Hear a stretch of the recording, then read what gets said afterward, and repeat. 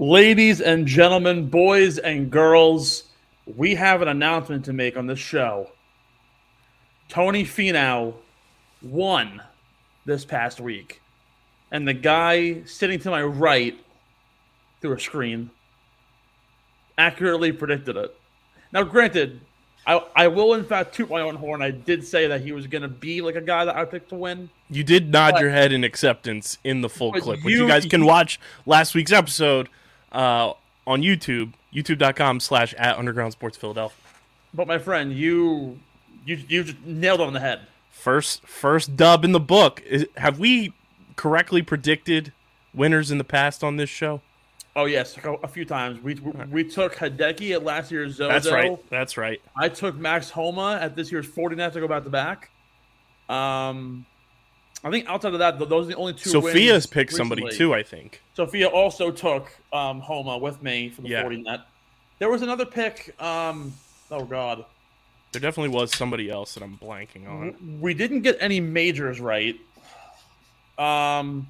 We've gotten a lot of top fives, but like wins, we've had probably 4 or 5 in show history.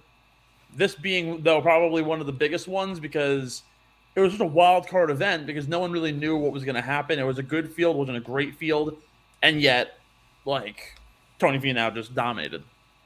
Like a 4-stroke victory? I think it was something I've seen. Yeah, I want to say it was. Let's see. I want to say it was like a 4-stroke win. He finished at like 15 under, I think. Yep, he finished minus 16, and then Tom Alexander.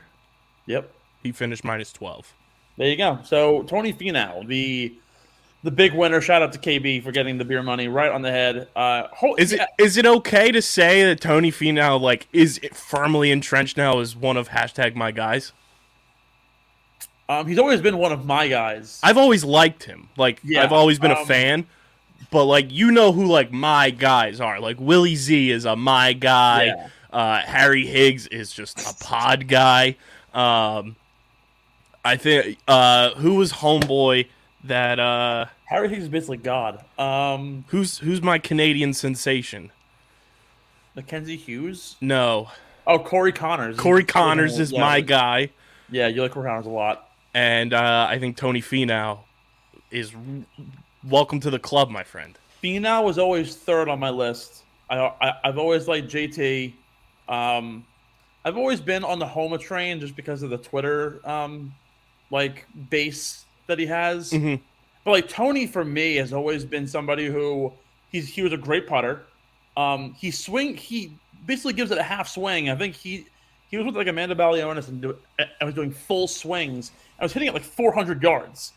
He can hit it a country mile, but he's oh well, it's too wildly inaccurate. And then he also made a really funny jab at Bryson DeChambeau about doing the same thing. But he still hit the 340. But if Tony Finau isn't already one of your guys, I'm going to give you a reason to make him your guy. We're going to lead the show here. Get in the hole!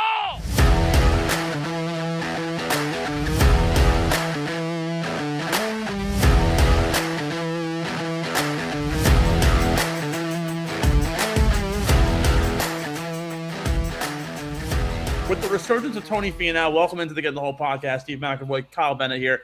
On a Wednesday afternoon, a little bit of a different swing. We had a very, very busy schedule, but we're back here in the world of golf. Not much news to really curtail. We're gonna preview the RSM Classic at Sea Island, the final event of the fall swing here on the calendar. A lot of news with Tiger, a lot of news with Rory. We're gonna get all into it. But the resurgence of Tony Finau, he had one win at the Puerto Rico Open in his first 185 starts on the PGA Tour. That was back in 2016.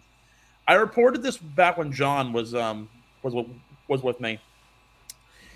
Players to win the Puerto Rico Open in the last 20 years, only 2 players have won an event following their win at the Puerto Rico, and it was Tony Finau and Viktor Hovland when he won last year at Mayakoba.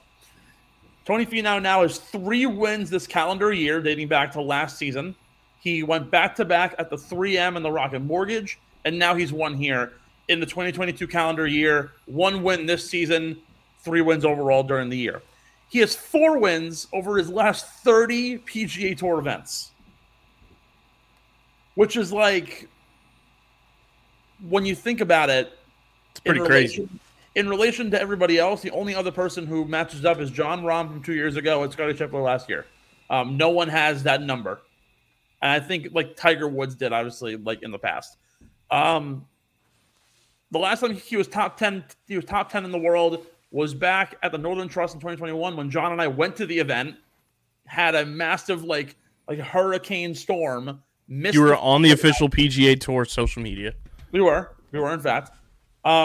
We got all the way there for the third round, watched Finau the entire day, couldn't watch him on the final day. Monday finish, and he won against Cameron Smith. Got into the top 10. He was ninth overall. Pushed back to 12th. Now he's finally back into the top 10.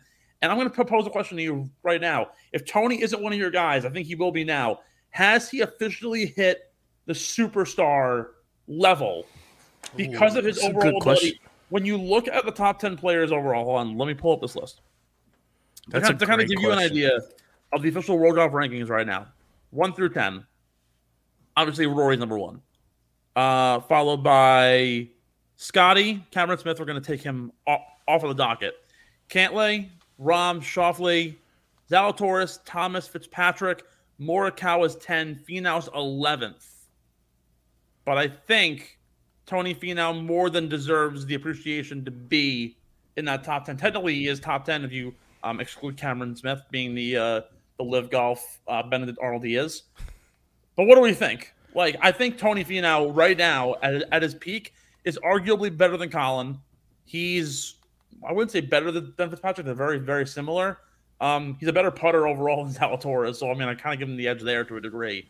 But, like, Tony Finau, where does he now sit among the top players in the world?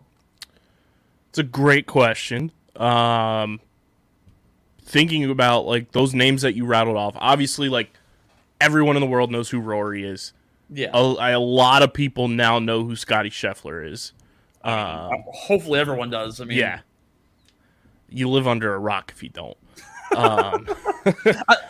Look, realistically, I'm not going to say he's better than anybody in the top 5 because he simply isn't. Who was the top 5 again without Cam Smith? Rory, Scotty, Cantlay, Rahm, and Schauffele.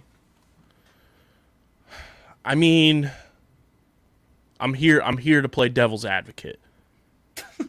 And I might sound dumb. So if I sound dumb to the golf community, I apologize. But you're going to sound dumb if you say he's better than any 5 of those. I'm not saying he's better, but I'm saying in terms of who we've heard more about over the last calendar year because of how well he's played.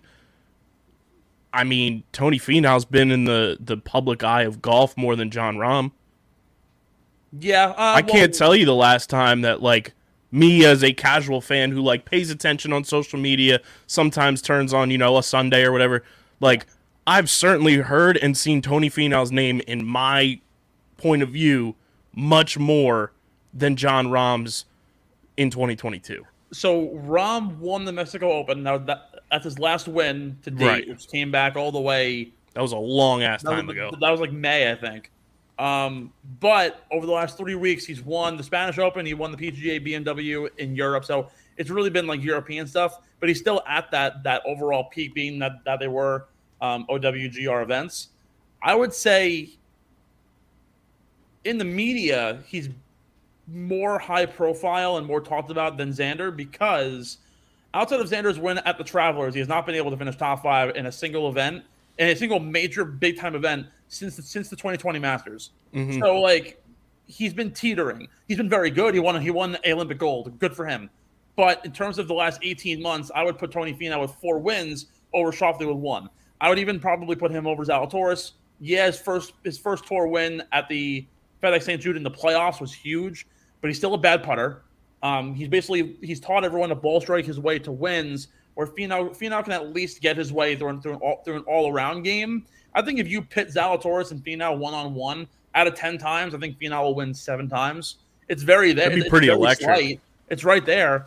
I think JT's underrated at 7. Fitzpatrick's underrated at 8. Morikawa's underrated at 9. And look, Morikawa hasn't been able to putt the broadside of a barn in the last, 30 events. So, I think Tony Finau, I think in the grand scheme of, like, when you're doing like a ranking or something, which I'll be talking to Steve about something YouTube content potentially. Oh, hello. Very soon that popped in my brain last night. Late night thoughts. Late night talking. Sorry. More Harry Styles. I think Tony Finau is in that rank level of like Willie Z, of Colin, like in terms of just like we're talking about him and he's performing and he's winning. Like he's in that tier, and the only tier above it I would say is like the Rory, the Scotty Scheffler right now, like those top, pantheon names. And obviously you're gonna throw in the wider scape of like all-timers, like you're going to throw Tiger in that top tier and everything like that. But I think right now, Tony's in like that 1A tier, simply like performance-based. Yeah. Not only the fact that he's just fucking cool, too. He is really cool. He gets swag points out the ass from me. Do you remember when he wore that really ugly Nike pink and brown but sweater? He's the only person that could pull it off, and that's what makes it cool. I think it was only funny because when I looked it up on the Nike store, it was on clearance. I'm like, this guy definitely like didn't know what to wear. Went to like a secondary store or like the Nike. Yeah, we were at Eastland when he was wearing that. I think. Yeah, I was like, what was that? That was for the Masters. That was Masters weekend. I'm like, he was definitely like down in Georgia. Like he probably got like coffee on his polo that morning. I was like, "Fuck, I don't have another like thing to wear." Could have gone to Nike and been like, "Hey, like, can I get a polo like shipped here for like the overnight for tomorrow?" He was dripping in that though, and he went to like Dick's Sporting Goods in the clearance rack, pulled it right off. He got himself. That was the Nike Neapolitan sweater. Oh my god, it's so true too. But he's the only person on the PGA Tour, in my opinion, that could pull that off. Yeah, no, I totally agree with you. I think that thing is anyone else that tries to put that on looks like the kid from A Christmas Story putting on the bunny pajamas. Not to mention, I do think that like his, I think like as a player, as diverse as he is now, I don't think he's African American, but he's Samoan. So I don't know if he's black by race, but he's Samoan, so he's Pacific Islander. He's so unique in that sense because he's basically one of one. He is Tongan and Samoan. What is Tongan? Tongan is definitely an island in the Pacific. I can almost guarantee that. I just don't know where. Yeah, it's like let's see. It's like kind of near Hawaii. All right. Yeah. So overall, Pacific Islander, like he's one of one in that sense. There aren't many Pacific Islanders that aren't like truly Asian when you think about it. Can you name Tony Finau's two famous athlete cousins? Oh man, famous athlete cousins. He has two of them. They definitely play football. One played football and is retired. One is a NBA basketball player. Played football? All right, hold on. The one in the NBA, does he currently play in the NBA? I believe so. Like active NBA player? He played last season. He's currently a free agent. All right. There are only two Pacific Islander football players that I know of. One of them's Haloti Ngata, and the other one is Danny Shelton. You got it on the first one. Haloti Ngata is his cousin. All right, that's already an elite athletic family. I don't know a single Pacific Islander basketball player. Jabari Parker is Tony Finau's cousin. Jabari Parker? Oh, what a family! I'm actually now looking at his Wikipedia. He's also a Mormon. Yeah, I just saw that too. He goes to church with Bryce Harper, probably. Imagine Tony Finau. He's from Utah. Oh, he is? Yeah, that's what it says. All right, that's where he was born. That would make sense. I would love to see Tony Finau star in the Book of Mormon. Ding dong. My name is Elder Finau. We should do that just off pod or something content wise. Cast the Book of Mormon with Mormon athletes. Can Zach Wilson be the lead? Like, beware of everyone else. Everyone else, beware of your mothers. Zach Wilson in Uganda, just hitting on all the moms. Then you have Tony Finau trying to actually profess his faith. Are there any gay Mormon athletes? Because there is the one guy in that play. Good question. Who? Well, what's the one song? It's Turn It Off, when they talk about like suppressing your gay thoughts.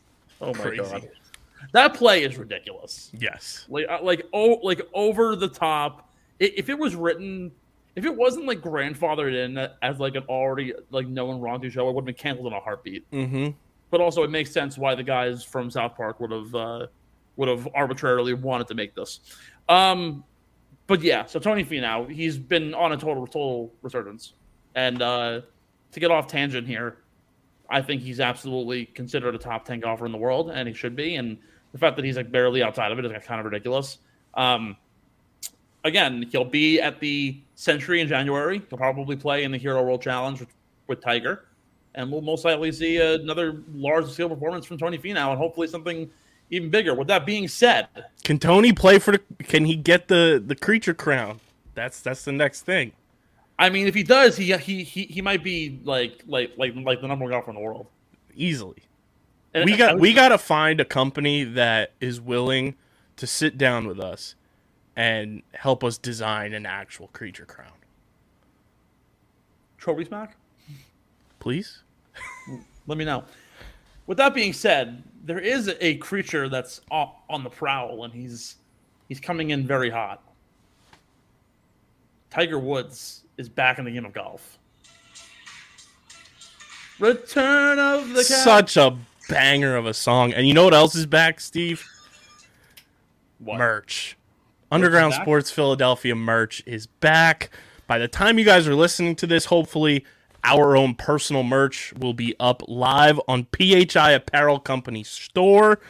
And again, the whole podcast is brought to you by PHI Apparel Company, who provide unique designs and high-quality clothing for the great fans of golf with their original designs for all. There's no doubt you guys will stand out in the crowd, at the bar, on the course. And I did get confirmation, Steve. I don't know if I told you this. We will have hats. Oh, no way.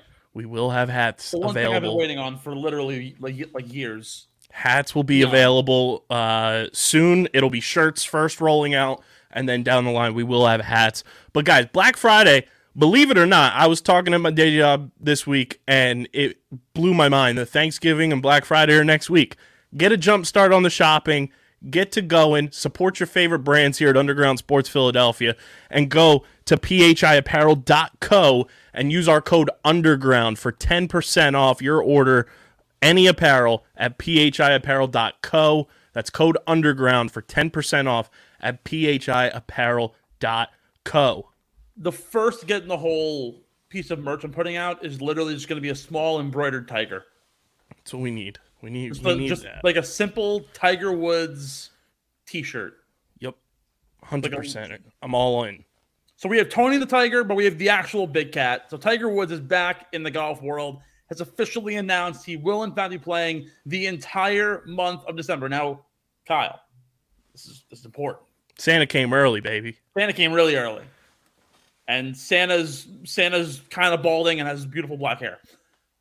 Tiger Woods has announced he will be playing the Hero World Challenge, his own event. He will be battling for his own creature crown, which is kind of a boss man move. Yes. Like, you win your own event, you bring your trophy that you drove to the event, and you bring it home. That's some kingpin shit. That would be like elite of the elite. Then he's playing the match, which we talked about it last week. Go listen to told the OG about the match and the semantics of it. He's very excited. Dude, it's going to be freaking lit. Him and Rory, we're going to talk more about Rory and Tiger in a bit, but Rory and Tiger, JT, and Jordan Spieth. And then he's playing the following week with Charlie, who, by the way, if you haven't seen Charlie Woods play golf in the last month, first of all, when you saw him last year, he was like this little petite 11-year-old. He now looks like a full-ass man. Like he hit the 1/10 life growth spurt, and he's now 5'6", and he hits the ball. He looks like Rory, actually, when he swings. It's like kind of weird. He has the mannerisms of Tiger Woods, but the golf swing of Rory. It's freaky. And when Charlie Woods goes to Stanford, like his papa, and he leaves after 2 years, and he goes pro, and he wins his first event when he's like 19, and he's wearing the really cool fedora with the funky-ass clothes, like Tony Finau would probably, we're going to be like, yo, this guy is like the reincarnation of Jesus Christ. It's freaky.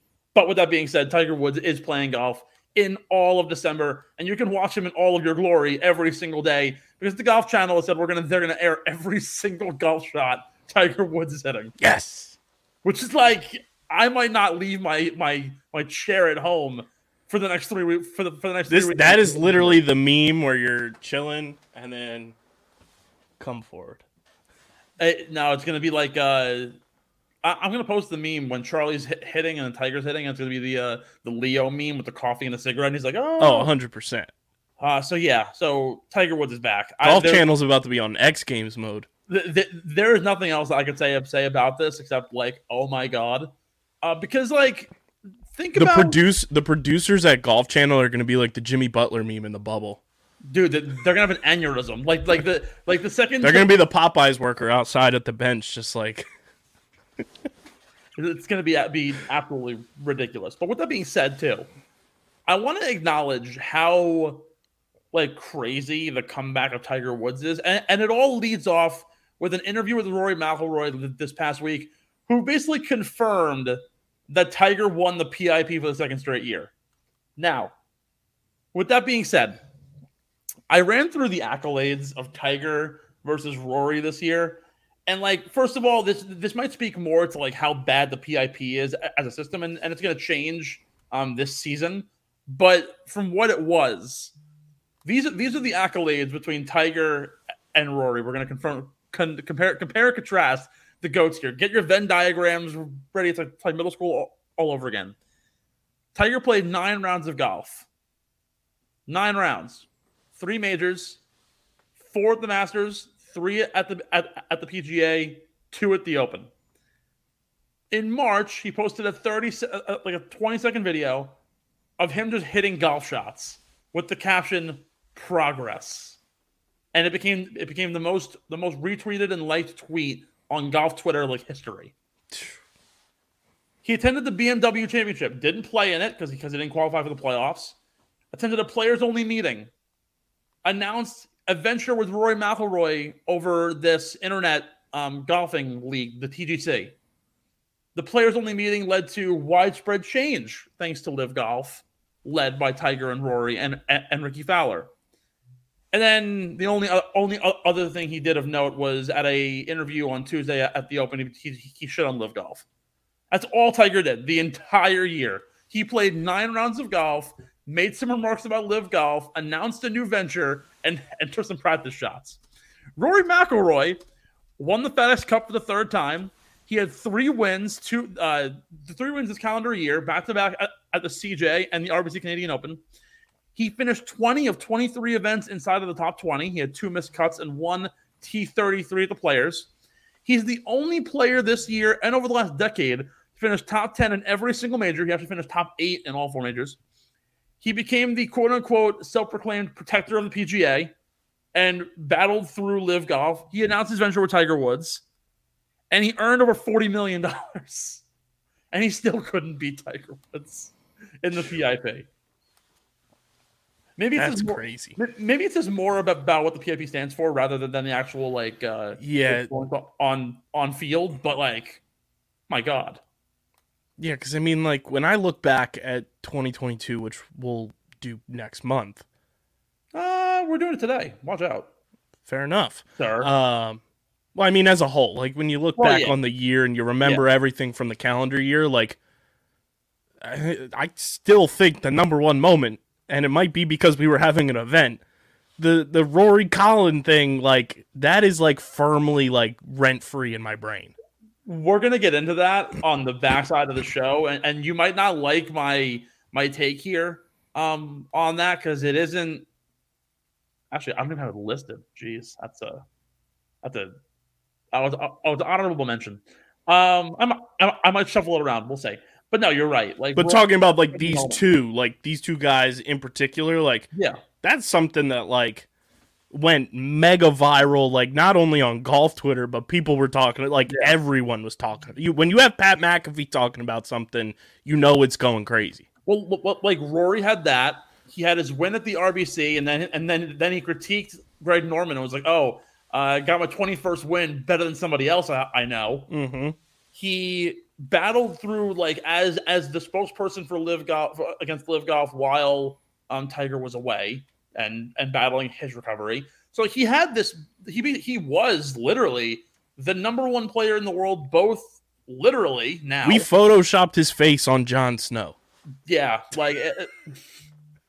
like nothing else can really be said about how important he actually was this year, and the fact that he didn't win is kind of sort of preposterous, I guess you could say. It's kind of wild. It's very wild.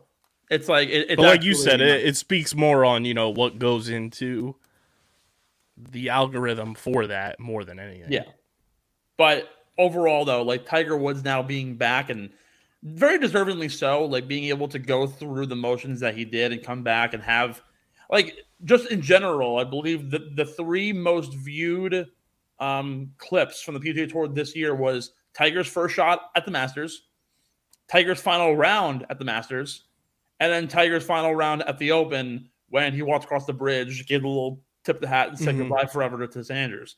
So those three moments right there could probably win you the PIP. Alone. And then honorable mention was when he showed up on that private helicopter plane, just walking out to go to that players only meeting.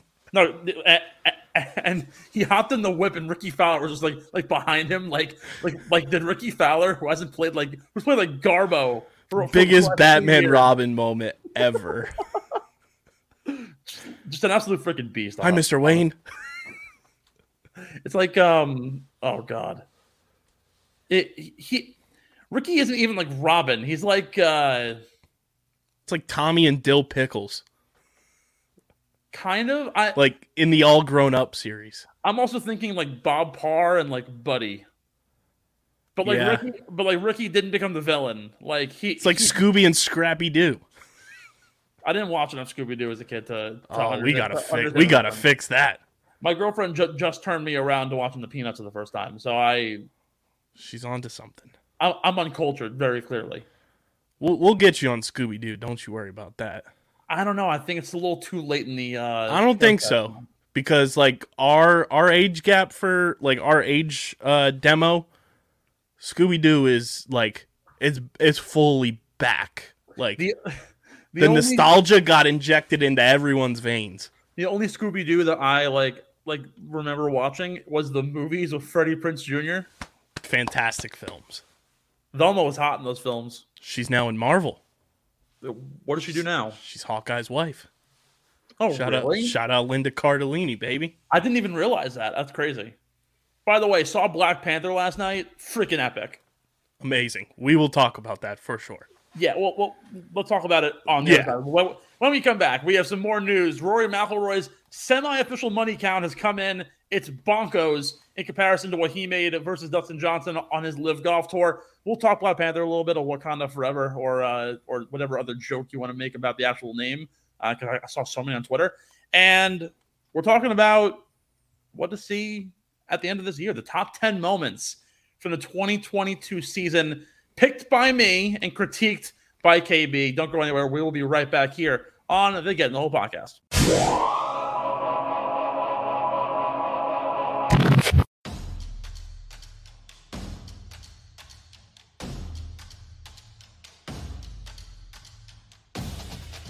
Top bins, top tier commentary. Top drawer, upper 90. You already down. know.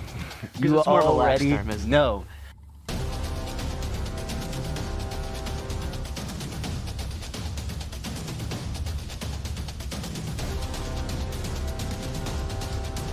I think that's how it always goes. Like 45 minutes, and we were at like Chelsea. What are we doing?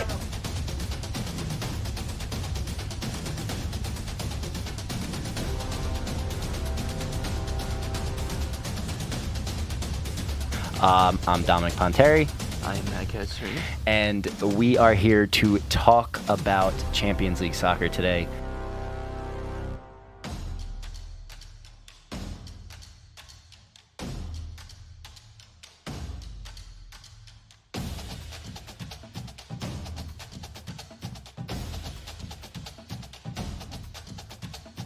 Hey, it's Top Bins time. What's up?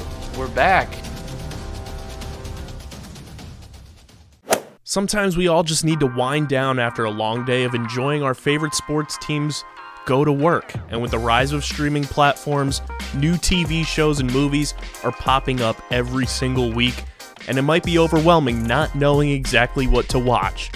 Well, that's where Streamer Season comes in, the exclusive streaming platform discussion podcast for TV and movies on the Underground Sports Philadelphia podcast network. Join me, KB, and a plethora of our hosts right here at USP, breaking down all the new TV and movies that you guys should be watching across all the various streaming platforms that are available to the masses. Catch us on Streamer Season wherever you get your podcasts. We all know the traditional Big Four sports, and we have our favorite teams and enjoy them each and every week during their seasons. But what if I told you the fastest growing sport on 2 feet doesn't involve football, baseball, basketball, or hockey? Come join me, Dom Ponteri, and Harrison Kremens as we break down the sport of the future each and every week on the Outside the Box podcast, talking all things pro and college lacrosse right here on the Underground Sports Philadelphia podcast network.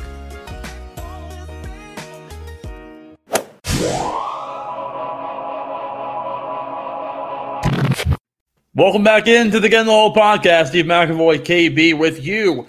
In the world of golf, we have some news on Rory McIlroy's official money count, and it's going to blow your effing mind. It hasn't been official yet because he still hasn't played. There's the event this weekend, which he's not playing in, and then I don't know if he's going to be playing in the Hero World. But with that being said, the money count is in for Rory McIlroy.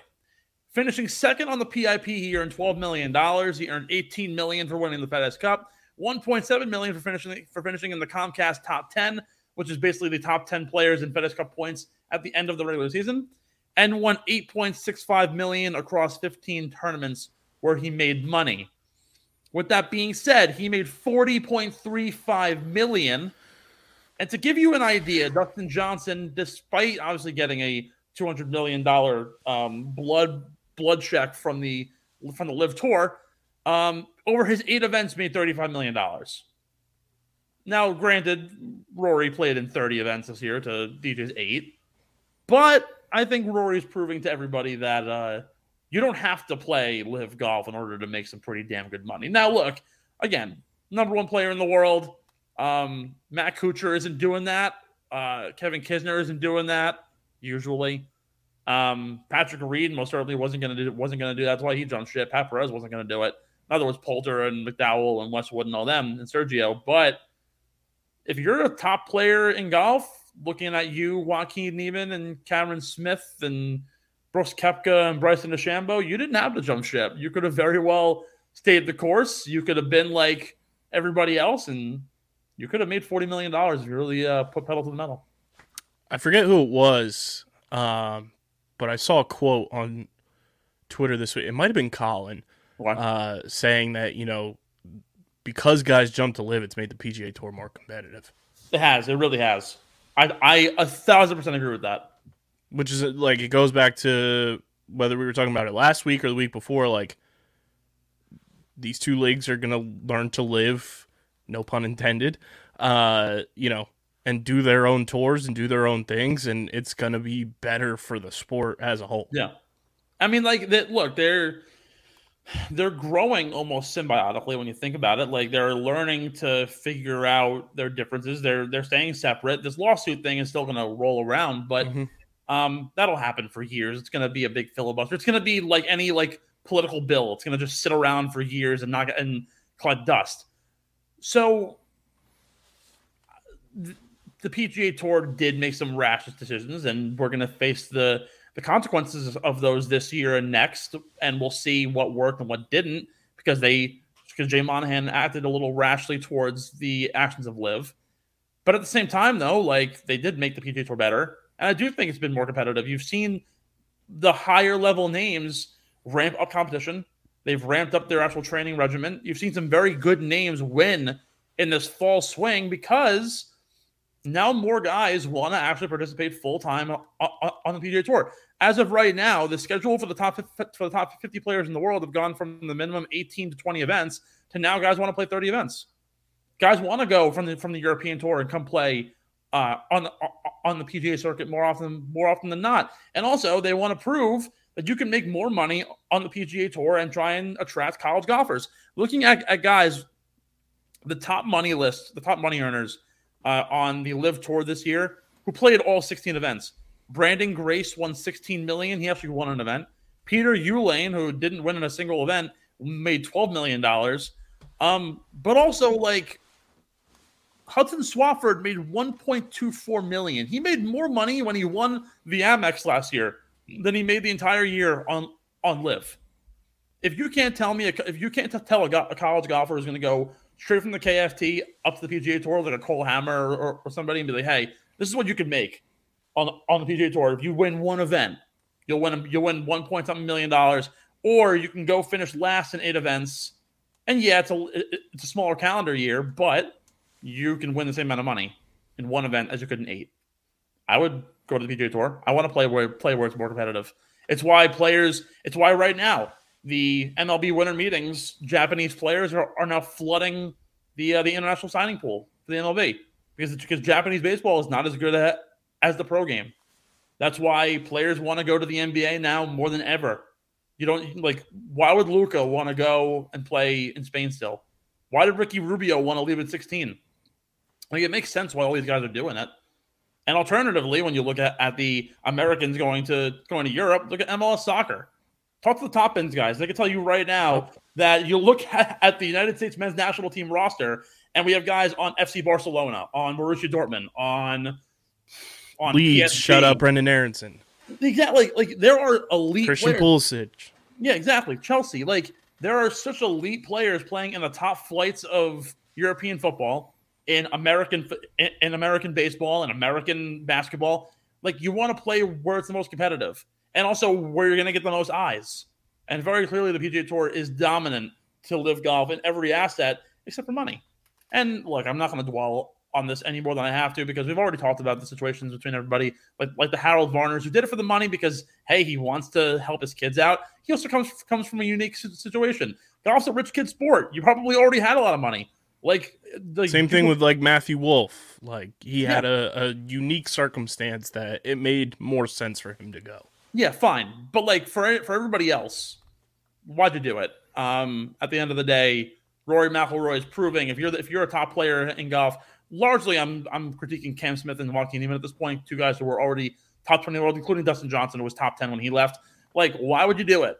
Because the PGA Tour simply is just better overall. KB, I do have a quick question for you, because it just popped in my head when you brought up MLS and everything. I know golf has the Golf Channel, and I find it similar. NFL has NFL Network and all that kind of.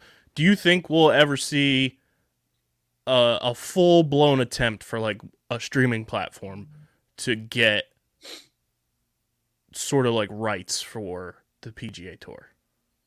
Well, technically, Golf Channel is owned by NBC.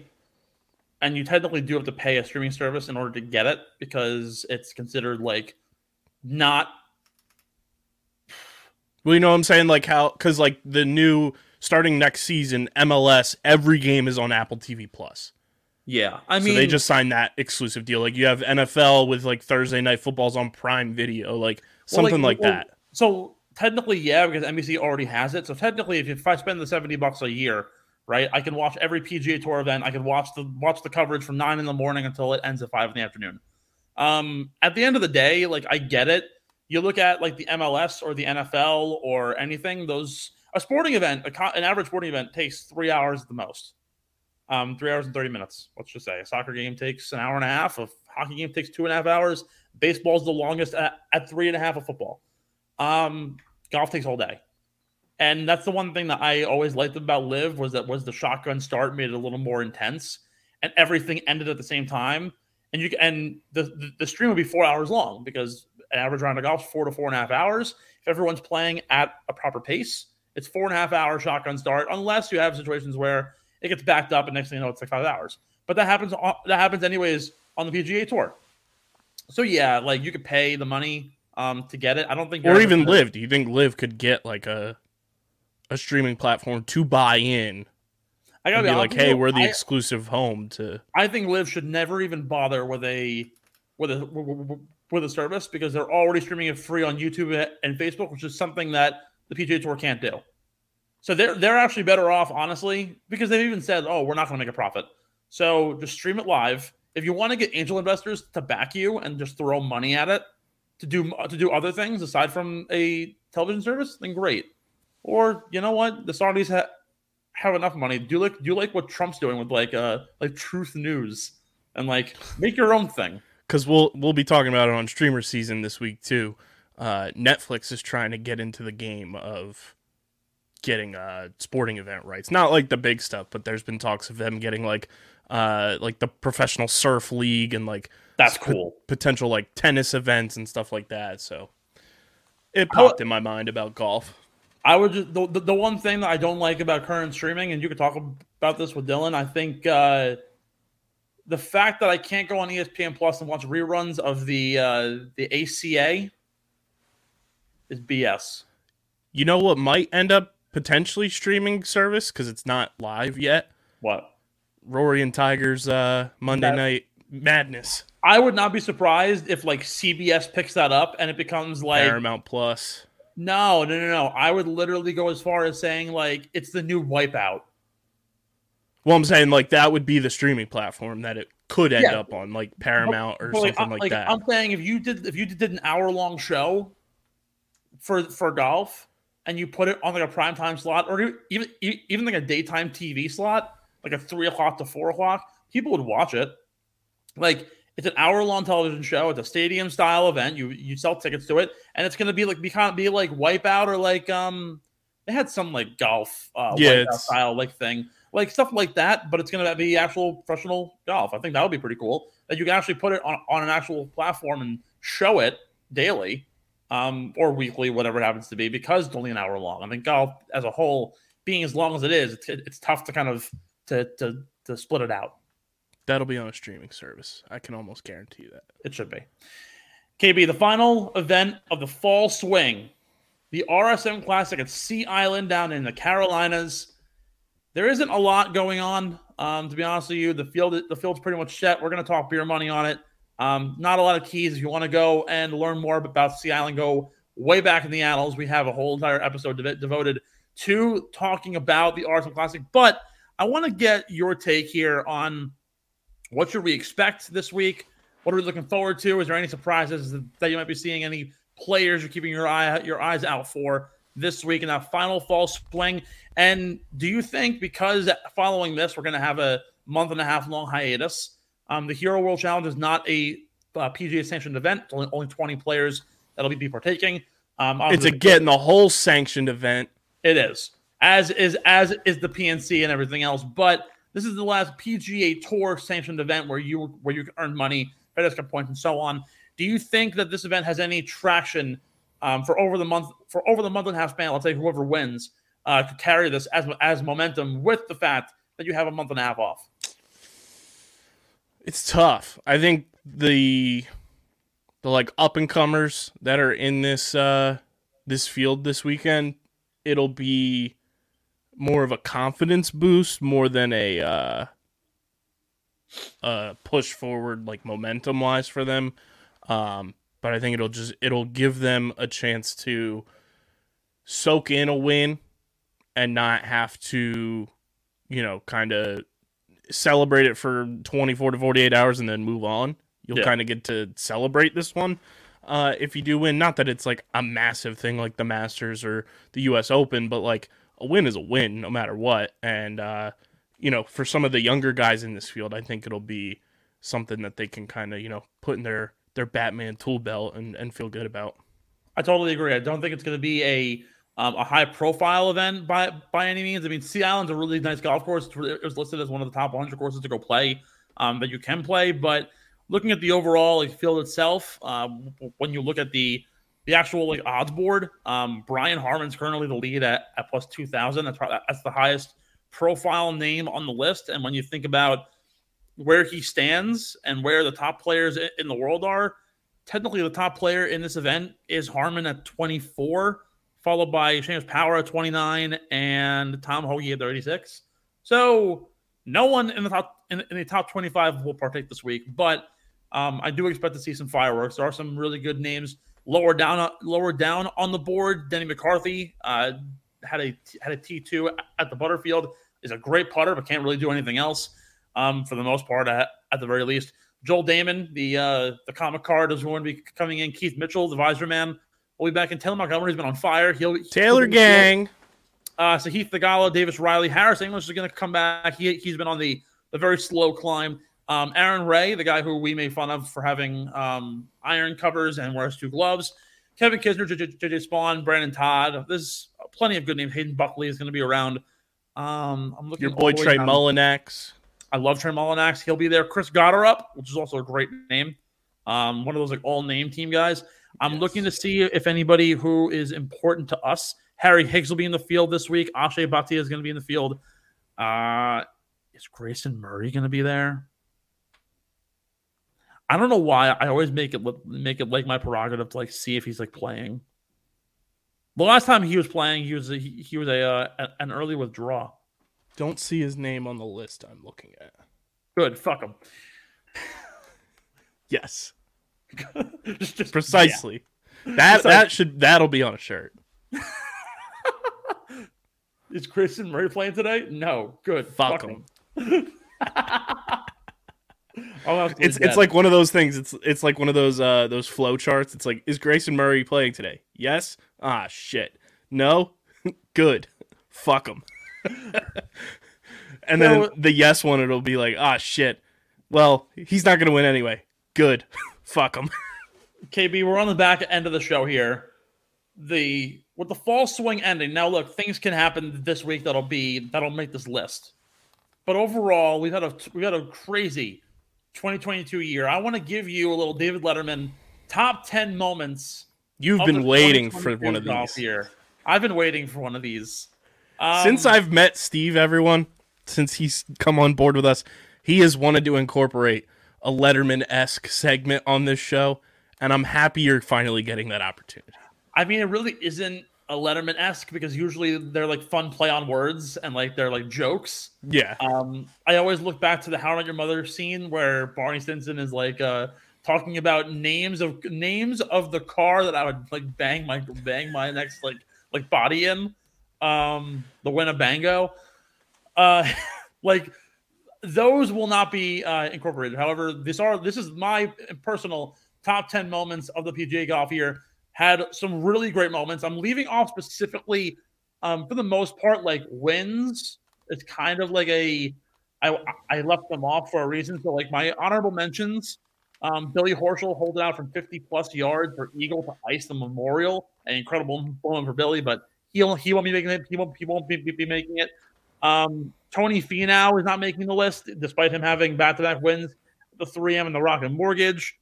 Tom Kim's first pro win at the Wyndham.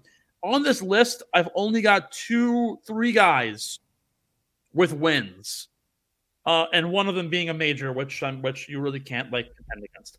So, with that being said, the top 10 top moments from the PGA Tour season. Number 10, the USA knocking off the international team. This was we all saw it coming. I interviewed Austin Hill, the assistant golf pro at Quail Hollow. He said that there was no way the Americans were going to lose. Everyone agreed with me. Even Ben said it. I said as far as they could win an entire day's worth of points, they came 1 point short.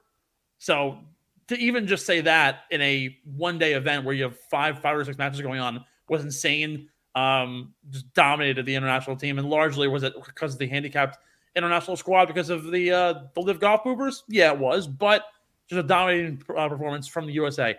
I don't know if you remember this. Back in February, Jordan Spieth at Pebble Beach almost died taking a shot off a cliff, 70 feet almost to his death. Managed to hit it and scurry the hell away. That was a incredible moment that I won't forget. That was just like one of those like fun things that you're like, oh, like he very well could have like died. Shout out Jordan Spieth. He was on College Game Day this past weekend. He was, and he looked great in that Letterman. He looked awesome. Although, of course, he was going to pick the losers in Texas, but it is what it is. Number 8, I'm pairing two moments, and if only I had the video to show these, we could probably do it in post.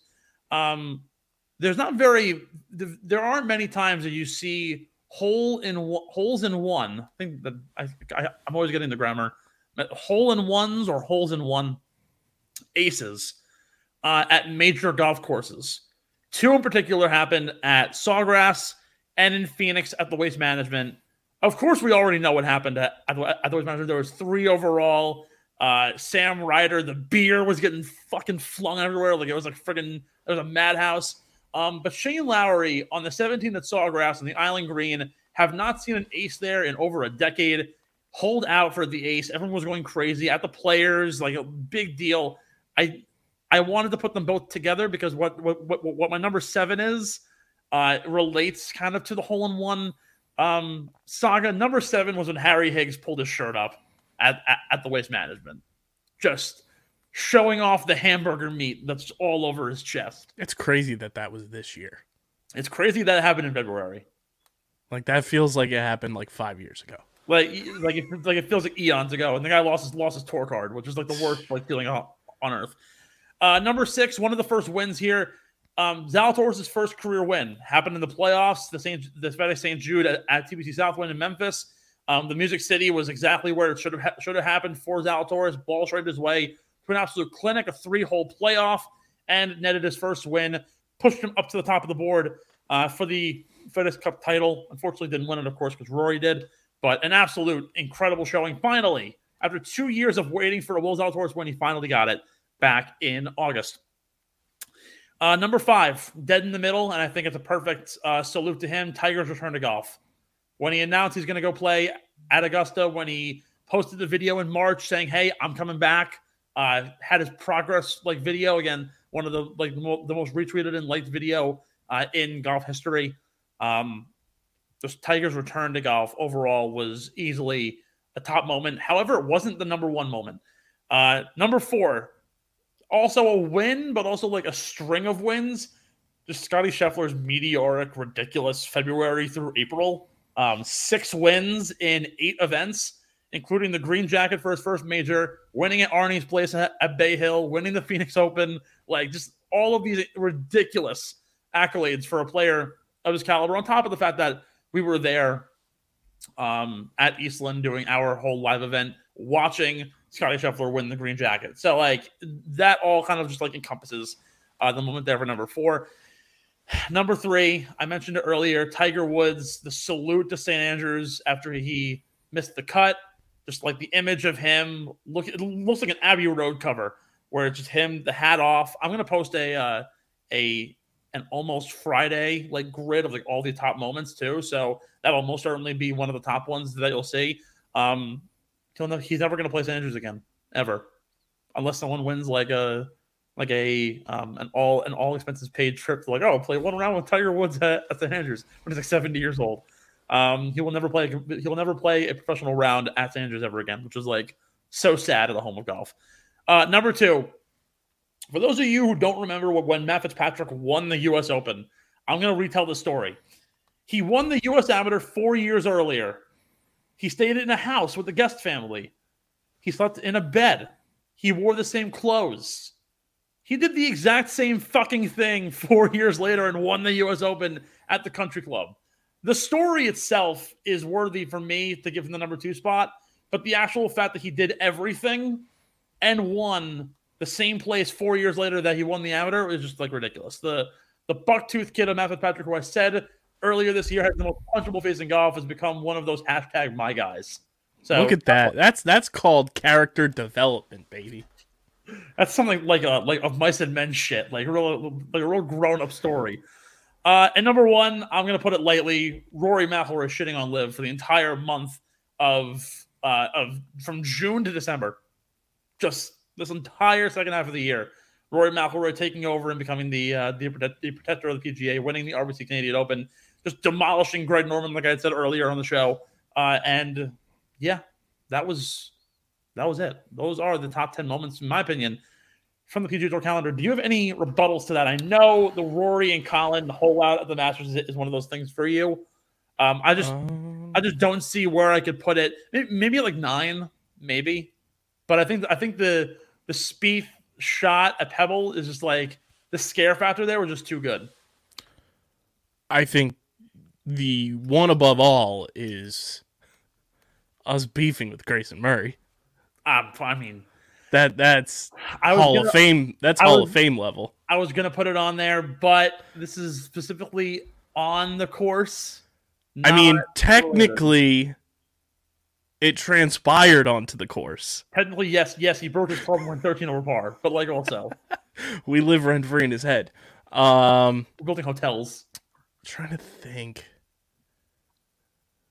of anything else that like stands out. I mean, of course, like Rory winning the Tour Championship like stands out, but like among the top 10 list, I wouldn't put it there per se. Yeah, I think you got pretty much everything that I can think of like off the top of my head. I don't know why I was just sent this, but I was sent a graphic of the 06-07 Cavs roster, and it's so bad. Oh, it's terrible. Zydrunas Ilgauskas, what a great player. With that being said, KB, time to end the show on a high note. The RSM Classic at Sea Island tees off tomorrow.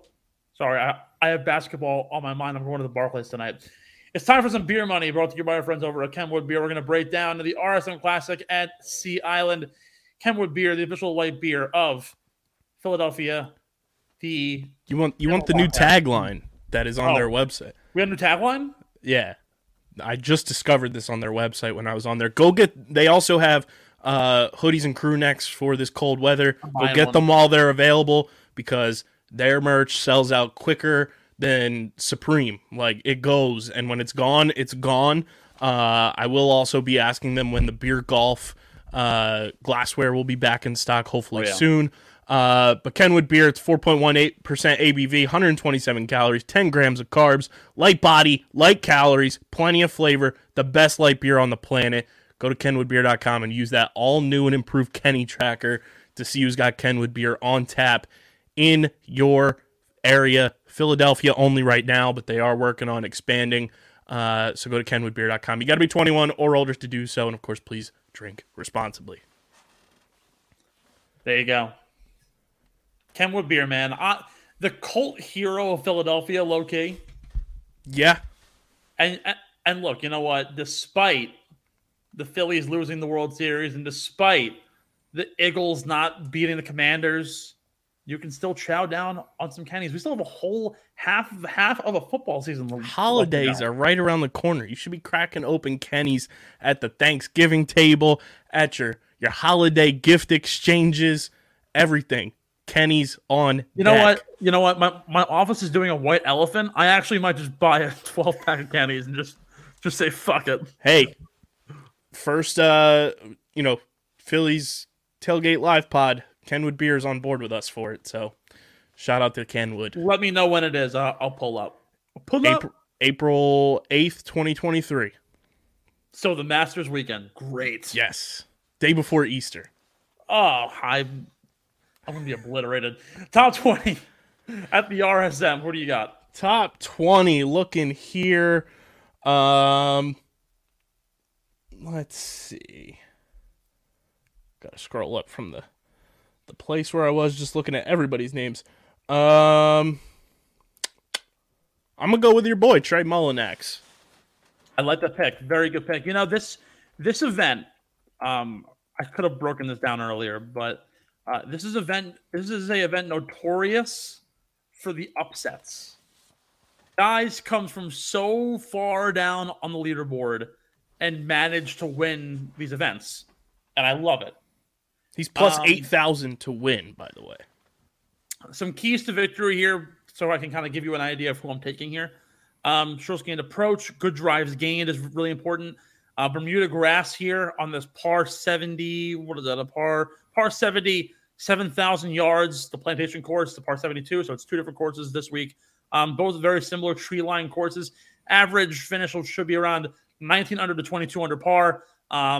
Taylor Gooch won here last year before his climb and then departure to live. So back-to-back weeks, we're not going to see a repeat champion because Kokrak last week obviously went to live, as did Taylor Gooch. Every score over the last 5 years has finished between 19 and 22 under par, just so you know. 3 straight years, it was 19 under, so we've got a prop bet on tap, bet for 19 under par. That's kind of like where we're sitting at. It's Seaside, so approach game is going to be important. It'll be pretty wet, so the ball will sit up for the most part. Good drives gained. The fairway is really important. It's more of a predictive stat than fairways gained as well. Bermuda grass is going to be really important. The winners of the Artisan Classic are always really good Bermuda grass putters, so something to keep in mind of. Birdie or better gained opportunities basically to get those birdies or better. And strokes gained on par fours. There's a lot of par fours on this golf course. There are not a lot of par fives and only a few par threes. Technically speaking, based on the model, Tony Finau was supposed to play this week, and he actually would have been the number one player to bet on. But with that being said, top 20, I'm going to take Kevin Kisner. There are very few golf courses that Kevin Kisner like circles on the calendar. He basically writes himself off for every single event, but like the 5 courses that he always plays well at, this is one of them. He plays really good at the Wyndham. He plays really good at the RBCs. This is the one golf course in the fall swing that he loves. He loves playing in the Carolinas. Kevin Kisner for a top 20 at plus 260 is a really good play for me. Top 10, KB. Kevin Kisner is my top 10. I love it. My top 10 is Denny McCarthy. Again, he puts the ball really well, but he can't do anything else. At the end of the day, though, that's all you really got to do is putt it really well. And he's the 3rd best player in the field on the Bermuda grass putting surface. Top 5, what you got? Top 5. I'm going to run it back with the Taylor gang. Taylor Montgomery, who's also plus 2,500 to win. Give me Taylor Montgomery at top 5. I'm taking this guy to possibly win, but I'm going to also put him here for a top 5. He is, give me 1 second, I'll tell you exactly what his number is to win this week. It's like really, really, really good. It is, where are you? Damn it. I can't even find it. I'm going to take Scott Stallings for top 5. Scott Stallings has the biggest arms on the PGA Tour. Like, he's, like, built like a rock. Like a rock or the rock? No, like he's like a rock. I want to see him arm wrestle our very own Ben Piro. Because Ben has some pretty massive arms as well. In my opinion, I think he should probably kick his ass.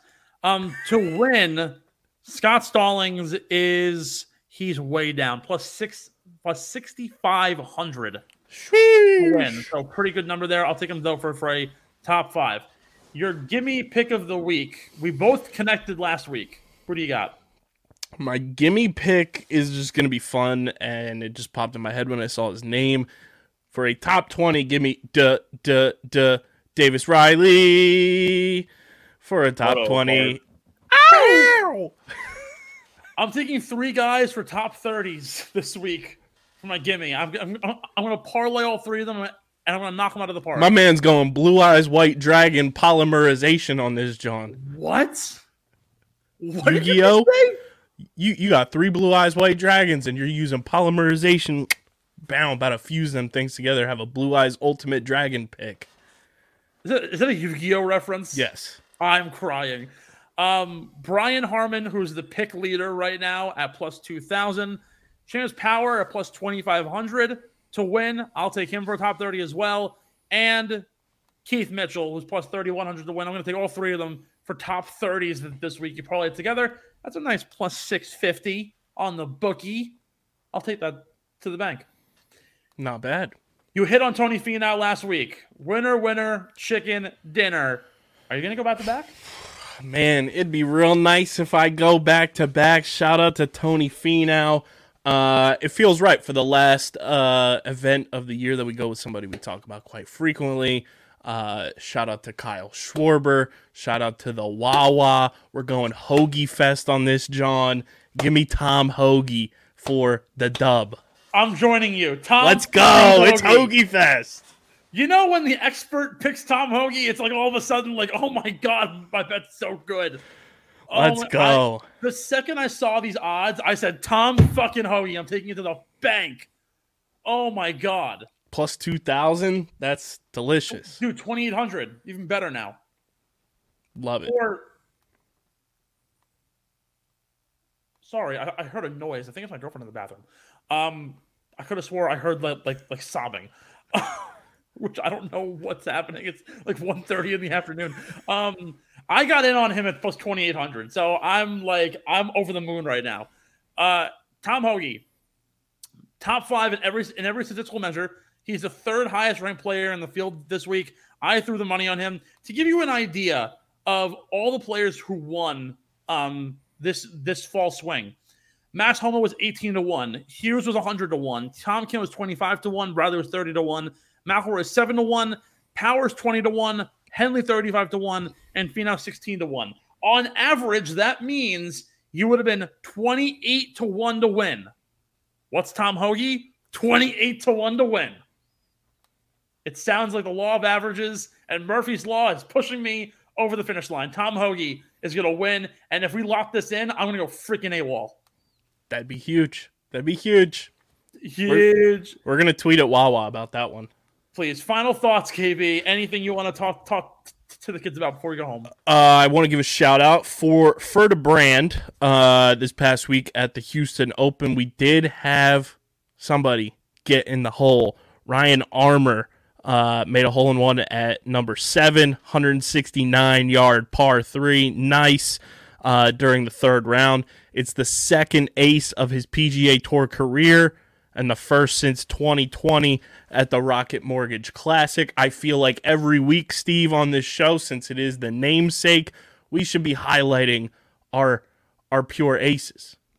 We should be, actually. The ace cam is live, as they say, at all times. I have 2 things I want to shout out. An article that was released actually about an hour and a half ago from Mark Schlabach from ESPN. Rory McIlroy said to Greg Norman, hold on. Let me get the quote right. He said about Greg Norman, the PGA Tour and the Live Golf feud need adults, and the PGA Tour has plenty. Wow. Rory's 20 years younger than Greg Norman, and to say he's more of an adult than Greg is like speaking mountains. Can I reference, since we're both musical theater people, I just want to be in the room where that happened. I went to a Halloween party, and it was next door to the final resting place of Alexander Hamilton. And the one thing that was on the invitation was, oh, you get to hang out with the ghost of Alexander Hamilton. That's pretty fucking cool. Don't you dare sing any tunes, though. My final shout-out, though, goes to Steve Alker, who won the Charles Schwab Championship in the Champions Tour, took out Bernard Langer, took out Vijay Singh, took out the whole crew. He was a journeyman golfer for a long time in his career, and he finally made – he wasn't a household name until he got to the Champions Tour, won a bunch of times, got his first title at 54. And then finally, my only other thing, welcome back to golf, Tiger Woods. Welcome back, baby. I'm the return of the Mac. He's the return of the cat. Good night, everybody. Enjoy your week. Let's go. Man. From the Get in the Hole podcast, Steve McAvoy, KB. Let's go. Thanks for listening to Get in the Hole, the official golf podcast of Underground Sports Philadelphia. Catch us every week wherever you get your favorite podcasts, and be sure to like and subscribe on Apple, Spotify, and YouTube. You can follow us on Twitter and Instagram at Get in the Hole Pod, and follow Underground Sports Philadelphia at Underground PHI. We'll see you next time, and remember, get in the hole!